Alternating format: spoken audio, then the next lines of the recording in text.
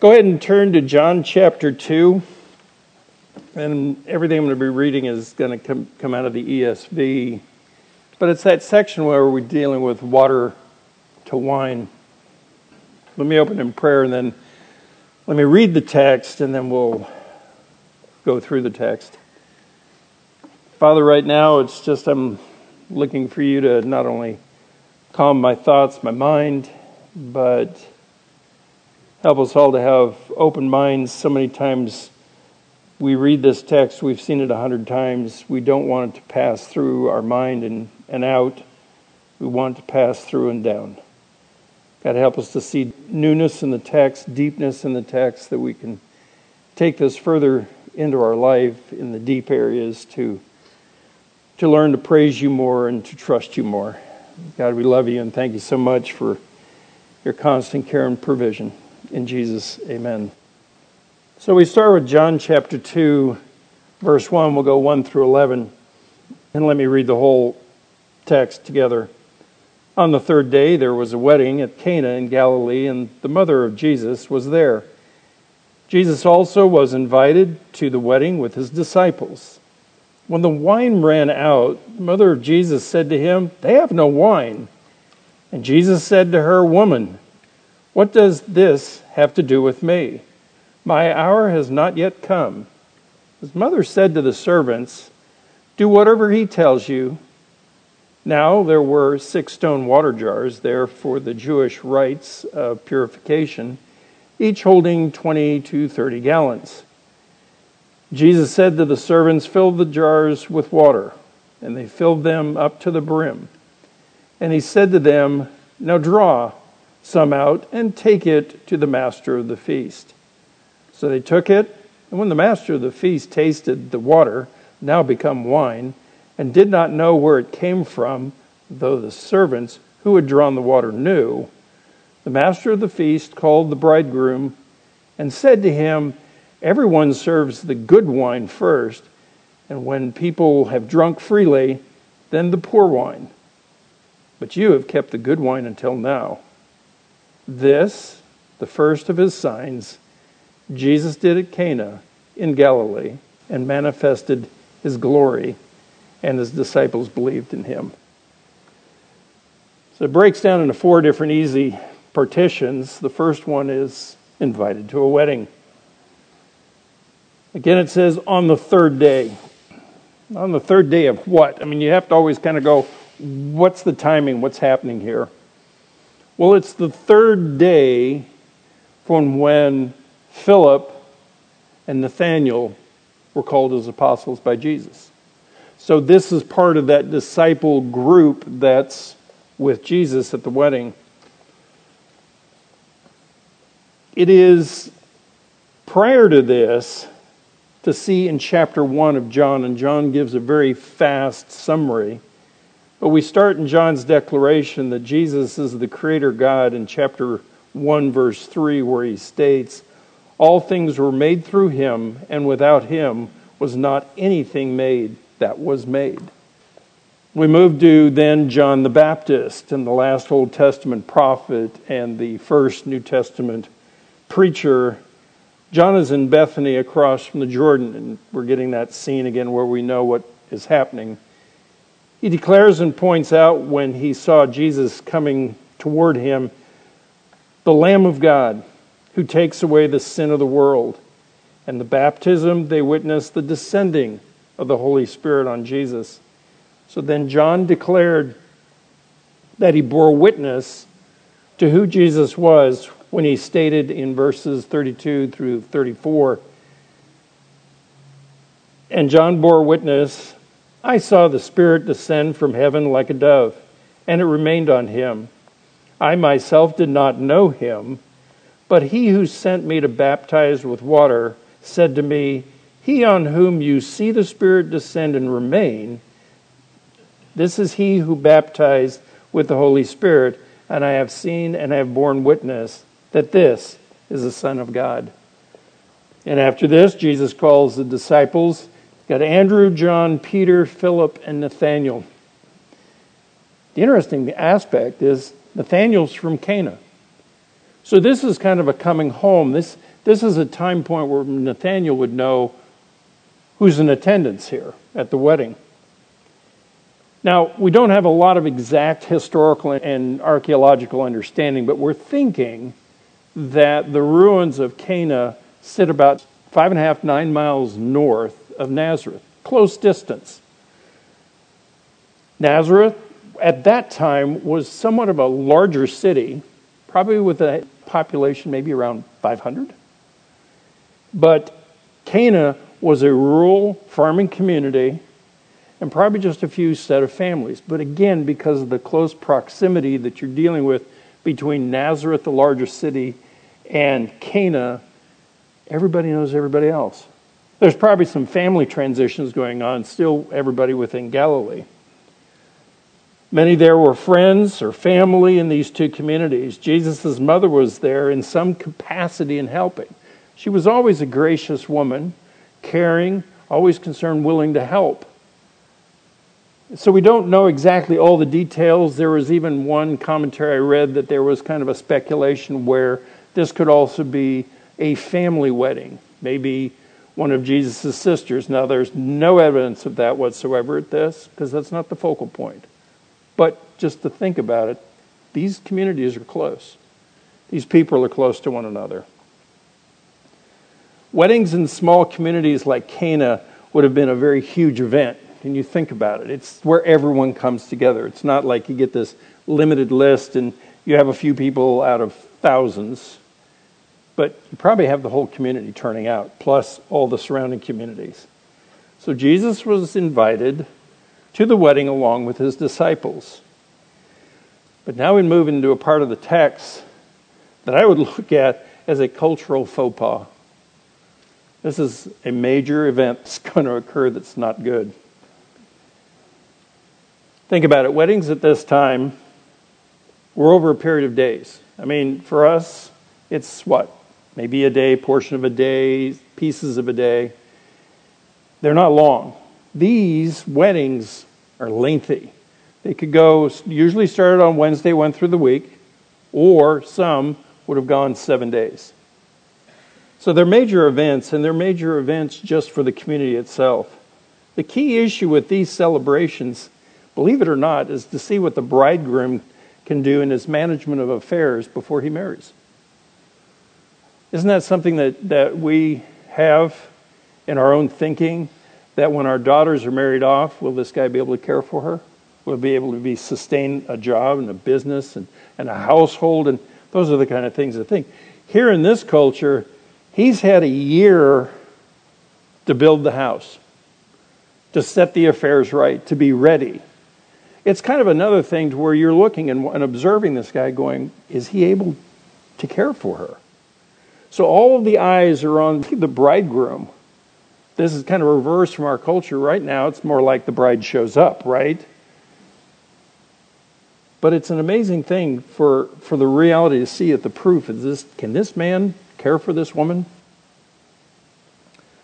So the celebration itself is another test of his management and financial skills. But something happened that would bring about a cultural disaster. Let's read again, starting in verse 3. When the wine ran out, the mother of Jesus said to him, "They have no wine." And Jesus said to her, "Woman, what does this have to do with me? My hour is not yet come." And his mother said to the servants, "Do whatever he tells you." So verse 3, the wine ran out, okay? Nothing big there. It's a true reality. Yep, this would be the top news in the Cana Gazette, right on the front page. It's a point of disgrace, and if this were to ever happen, horrific. Some commentaries I read that actually said there could even be legal repercussions for something like this. Now, I don't understand how that works, but I'm going, if this is that big, I could get it. So a point of disgrace if this were to happen. We're talking about a place and a time you could not just go out to the corner store and buy wine to continue your celebration. You could even have a reality because of the size of the community and community distances. You could have probably even depleted the wine surplus in the area. So think about it. It's not just going out to the store and getting what you need. You may not even go to the next town and get what you need. You got a dire situation here. And by the way, the celebration is ongoing and they're out of wine. Bad scene. So Jesus' mother goes to him and clearly states, kind of point blank, they have no wine. They're out, nothing. A disaster in the town's large social event. It's embarrassing. It's a disgrace. And with something as simple as wine, how will this guy ever care for this woman? You know, it's that kind of stuff that's kind of rolling in your heads and you're going, I don't know. They ran out of wine already? What did he think? What's going on? So Jesus' reply in verse 4, for us, to our Western ears, seems a bit harsh. It's uncaring, downright rude. I would have probably gotten whacked in the back of the head if I ever called my mother woman, right? So how in the world can Jesus reply to his mother this way? Well, again, if you and I just kind of read through it, we're missing all the context and the depth of this. Well, it's not harsh. It's not rude. But it's still a respectful reply to his mother. It's more like calling her ma'am. It's not close and intimate, but it is still respectful. It's still honoring. But it marks a point of separation between Jesus and his earthly mother. There's a change here. Jesus uses this term again at the cross in John 19, 26 and 27. Have you ever noticed that? Have you ever pulled those two ends together? Where he says, when Jesus saw his mother and the disciple whom he loved standing nearby, he said to his mother, "Woman, behold your son." Then he said to the disciple, "Behold your mother." And from that hour, the disciple took her to his own home. Separation. After 30 years, he's done his mother's will and cared for the family as the head. But now the relationship changes to the will of his Father. John 6:38, "For I have come down from heaven not to do my own will, but the will of him who sent me." Jesus now been away from the home for months, and the first chapter of John has given us a view of the start of his earthly ministry. Hence to that separation. There is a change occurring, and Jesus makes that declaration in this text. The separation is now amplified in Jesus' reply by saying, "What does this have to do with me?" Another way of looking at this to kind of keep in the context is it's kind of a little bit difficult phrase to translate, but it's more of, what do we have in common? What do we have that matches? We're on two separate paths is what Jesus is saying. There's a change. Her request now does not fit into the divine plan set before him. The divine plan is the cross when he says, "My hour has not yet come." This points to the cross. And the purpose of his life and ministry on earth is now set on that divine schedule. Now let me ask you this. Have you ever wondered why she would ever go to Jesus and ask him for help? Why? I mean, there's probably a lot of other people there that probably have a little bit more of an understanding of what's going on in that area and where maybe the resources might be, but she goes where? To Jesus. So why?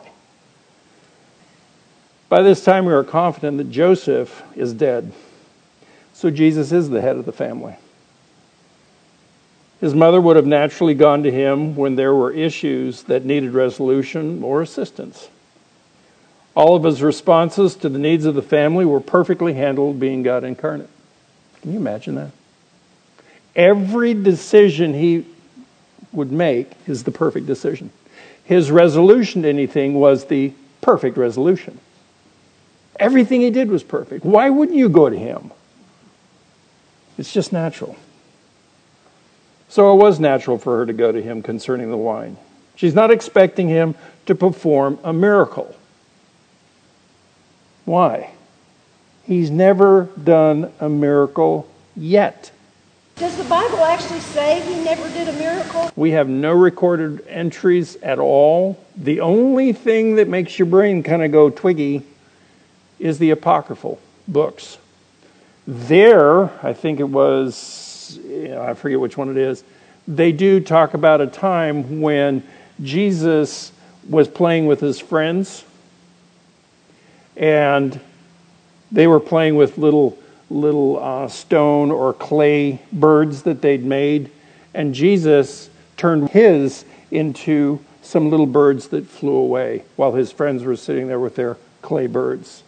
So we get no biblical record whatsoever that's authenticated to say that he did anything. And hence, every biblical writer points to this as being the first miraculous sign.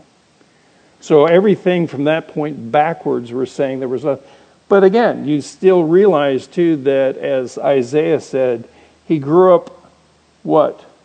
No comely form or majesty. He grew up just like everybody else. But the demarcation of the change was John the Baptist when he said, "There is the Lamb of God." So that's what says that he never performed any miracles, that he grew up in stature. In stature and power and power as far as a man and his strength. I've always, I know this is my gripe. I'm off context here, but this is my gripe. The pictures we see of Jesus, the Sistine Chapel and the whole thing, gripes my inside because there's this fluffy little soft dude. And I'm going, he's a carpenter? You have to understand, too, the translation of the word carpenter biblically is a little bit more than just the guy working with the wood. It's the construction worker. Now picture this small, thin, sorry, Bill, this thin Jesus with this long, straight hair. Does it match a Jewish man at that time period? No. Does it match even the Roman busts that you see archaeologically? No. So, he's not weak. He's strong. But he's never done anything to point anything to himself in the 30 years he was going. You also have to realize, too, the mark for someone who becomes a rabbi is at age 30. We've talked about this before in previous messages. That as they grow up, as they come out as being a 12-year-old, they have already memorized the first 5 books of the Old Testament. By the time they come up, if they're old enough and a male, they come a little bit further. They end up knowing the whole Old Testament by memory. It was an oral society. It functioned that way.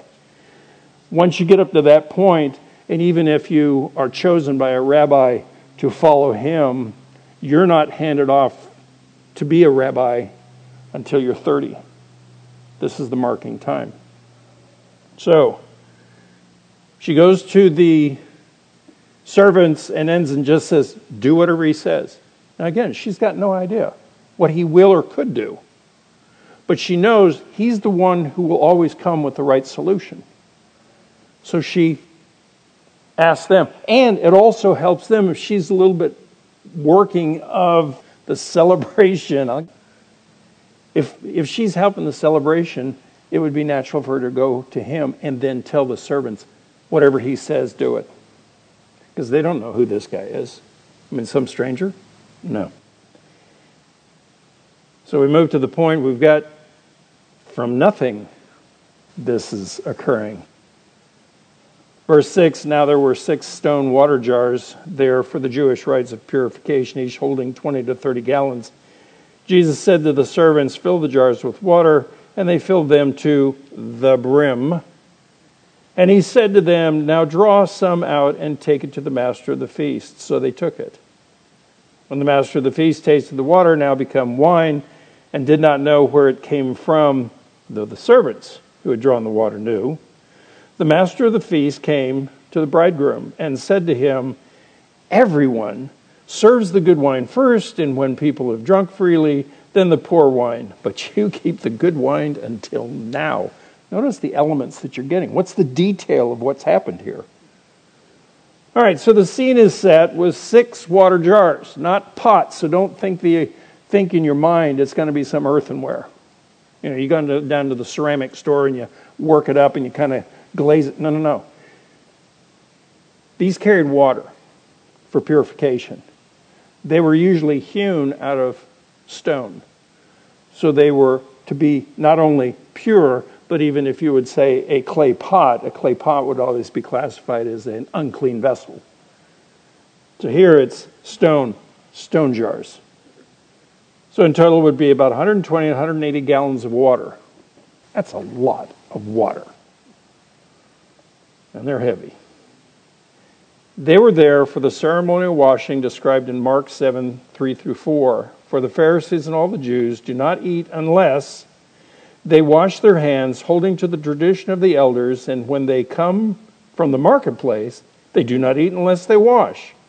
And there are many other traditions that they observe, such as washing the cups and pots and copper vessels and dining couches.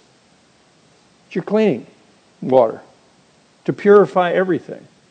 So there's a lot of water required. And this festivity is not over with. So the water is needed. So he commands the servants to fill the water jars to the brim. Again, what I said, the details here are extremely critical. You've got to follow. It was not that they would be filled halfway and then wine added to fill them to the brim, making it look like he had done something amazing. Nope. Wine in those days was mixed, either 3 or 10 parts. This was a standard issue for public water that had to be safe. Water was not safe at that time. I mean, we've got a lot of purification systems, everything. We do an awful lot for our water, but anything could be brewing in the water. So mixed with some wine, sterilized the water so they could drink. It was part of the culture. It was the way things were.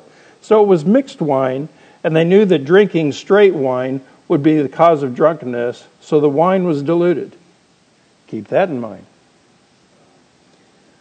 Once they're filled to the brim, okay, Jesus commands them to draw some and take it to the banquet captain or the head of the banquet. He would be the one that would know that the wine was out, and now he's testing wine for its quality and for its availability. You have objective witnesses to the miracle that just occurred. You have servants. They're not invested in anything. There's nothing about it that they're just servants. They're just there to help with the banquet. Drew the water and knew there was nothing but water in the jars when they drew from the jar. The master of the feast will also testify of the wine. So we know from the point of drawing the water to the time of the testing, you've got wine. Now what about the wine? It's probably the best, right? But the weird part about it, you get some people who do not believe in miracles saying, there are the dregs of the wine in the bottom of the jars. They remained there, and when they filled it up with water, wine, right? Well, play with your logic on that one. Doesn't take much to come away from it. What were these jars originally and always filled with? Water for purification, cleansing, right? Not wine, rinse it out, go water. No. And by the way, if you got the dregs of the wine at the bottom and you fill it up that big of a container, you're not going to have the greatest wine. It's be like, okay, let's play this game. How about reheated coffee grounds? Oh yeah, you got it. Okay. Moving on, right? They were there for wash. It was not for wine. So you're not going to find dregs of wine in the bottom of these jars. Notice the reply of the master of the feast when he tasted the wine. The master of the feast called the bridegroom like, come here. This is amazing. Everyone serves the good wine first, and when the people have drunk freely, what do? You start cheapening the stuff, watering it down. I mean, what's the old phrase we've had here? A few more people come over that you didn't invite before for dinner. What do we say culturally? You just add more water to the soup, right? So you just spread it out. He goes, you're not like that. This is different. You have absolutely produced for us, for this celebration, you've kept the best stuff for the last. That's weird. Hello? Bridegroom's going, okay. I mean, he's just as shocked as everyone else. Like, it's not my normal standard, but sure, I'll take it. Think about this. It's the best wine. It's perfect wine. I had to think a little bit deeper on this. Jesus created wine, the best wine, from nothing. Best from nothing. Okay? Not only that, it was wine not made from the corruption of the world. It was not grown in the soil, on a vine, picked and crushed and stored and fermented. It was instant wine. The seeds did not need to be planted. The plants did not need to be matured. The fruit did not need to grow. It was wine now. This miraculous sign was given without fanfare or announcement. It was not a show to bring attention to Jesus for a grand start of his ministry. So many that are gospel preachers today do it for the show and to be seen by men. They want the spotlight. But there's no show here. So who is this man? Turns water into wine. He's God in human form, for only God can create anything from nothing. And we see this evidence as the apostles, while in the boat, turn with me to Matthew chapter 8. Starting in verse 23 of chapter 8. And when he got into the boat, his disciples followed him, and behold, there arose a great storm in the sea, so that the boat was being swamped by waves, but he was asleep. And they went and woke him, saying, "Save us, Lord, we are perishing." And he said to them, "Why are you afraid?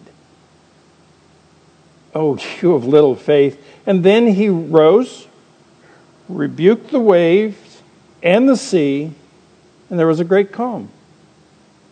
And the men marveled, saying, "What sort of man is this, that even the winds and the sea obey him?" The waves are violent and intense, caused by the great wind. If you've ever been on a lake or a shallow lake like they were on, Galilee was a shallow lake. Had on the eastern side high mountains, drove tremendous amount of wind down in the center of this lake. It turned this thing instantaneous into a disaster. I mean, these fishermen knew that at any time you could die. The storms were that severe.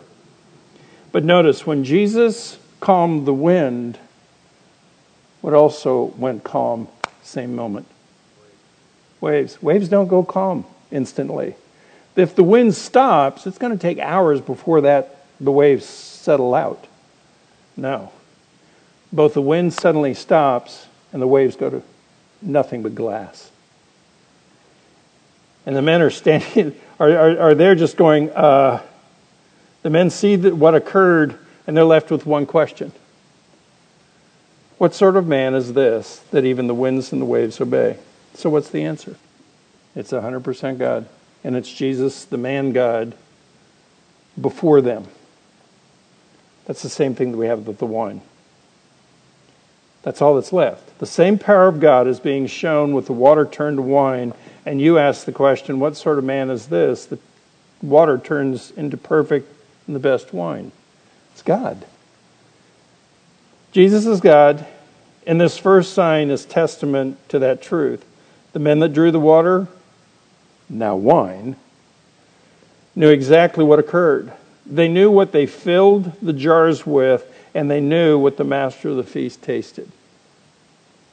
From nothing. So now we have the evidence. Now we're pressed with a choice. So we come to the point of decision in verse 11. This, the first of his signs, Jesus did in Cana in Galilee and manifested his glory, and his disciples believed in him. If this was the only sign that we had, it's enough to know that he's God. The sign is a strong witness as to who Jesus is, and no man could have done this sign, and no man has done this sign. John is clear in his gospel as to who Jesus is. John 21:24. This is the disciple who is bearing witness about these things and who has written these things, and we know that the testimony is true. Remember what Peter said when he was confronted in trial? We're not giving you cunningly devised fables, but we were eyewitnesses of these things. The facts, the truth is set before you, and you now are pressed with what to do. As you move through the book of John, you will encounter more proof. This is only a sampling of the many signs that Jesus did, proving. You go through John, and John will select out 7 more. So there are a total of 8 miraculous signs that point to Jesus being God and who he is and who he came as. John 21:25, now there are also many other things that Jesus did, and were every one of them to be written, if you could write all of them, I suppose that the world itself could not contain the books that would be written. Can you imagine that? Have you ever thought long enough to think about how much that is? And we get a sampling. How'd you like to be the apostles with him for 3 years? How much did you see constantly? So we're all pressed to make a decision. To you who have never surrendered your whole life to Jesus in repentance, will you trust and obey the man God Jesus? Do you need more proof to turn your life over to Jesus as Lord of your life? Do you need more to surrender your life to Jesus in complete trust for who he is and what he calls you to do and be? Will you completely trust the Creator God set before you here? Okay, to you who have repented of your sins and followed Jesus, do you trust Jesus with your whole life? Do you know clearly that you can do nothing without Jesus? When times are hard, do you trust him fully? Even though you don't see where the resolve and the end will be? Do you just trust him completely? He made perfect wine from nothing. Nothing. And as James stated in his letter, when we are faced with trials of any kind, we are to go to Jesus. And if we doubt, we continue to go to him, for he will care for us and strengthen us. So I ask, examine your life.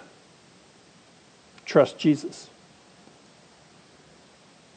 The evidence that you have this morning is overabundant. I know one of the hardest things as a Christian, we hit hard times, something rough hits us, comes, you might say a hard side wind knocks us off course. Where do you go first? Who do you go to? Who do you start a conversation with? Who do you trust? Many times we find ourselves going everywhere else but Jesus. From nothing he made wine. Why? The evidence is that Jesus cares for people. That's another reason why Mary went to him. He cares for people. He cares for the situation. He cared for the bridegroom, the humiliation he would have had, the disdain on the whole family. I mean, this is large, and he had great care and the concern to make sure this was not a blight on that family. I mean, how many years could this thing be driving through that poor man's marriage. Man, I remember as a celebration, dude, you just ran out of wine. I mean, how's your wife doing? You know, he's like, whoa, okay. He can be fully trusted. No matter how black the day may be, you trust him. You and I don't know the end of anything. I mean, I think about it. Did Job know what was going on and why things happened to him? We come out of that whole book and going, so how'd it go? He doesn't know. Was that his concern? Again, one of the greatest elements of a man who knows God, don't forget, he doesn't have the whole codification of the scriptures like we do, right? He knew God. He had an intimate relationship. That takes time. That takes building. That takes intimacy with God. He loses his whole family. You and I, our eyes are and our mind are all turned on going, what's he going to do? I got a feeling I know what I would be doing. What's he going to do? What's he do? He goes, Lord, you've given me everything. You have the right to take it all away. I praise you. Whoa, whoa, whoa, whoa. What?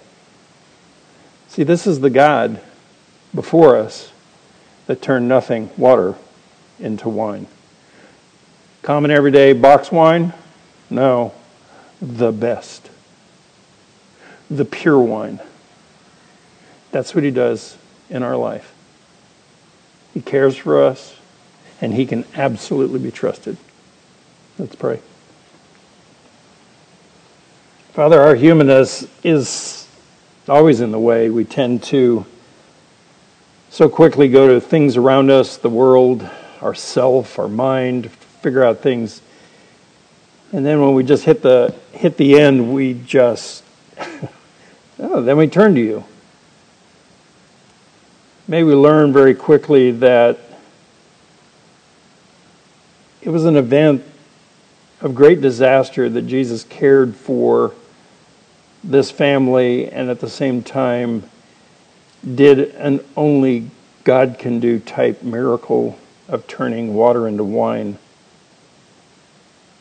We know very simply that you can sit and wait 1,000,000 years for that water to turn to wine, and it will never turn to wine. But in an instant, you created it. You can be trusted, and we can rely on you 100% with our life. God, help us to learn from this, go deep in our life to trust you for all things. We love you, and again, so appreciative of all that you continually do. We love you. In Jesus, amen.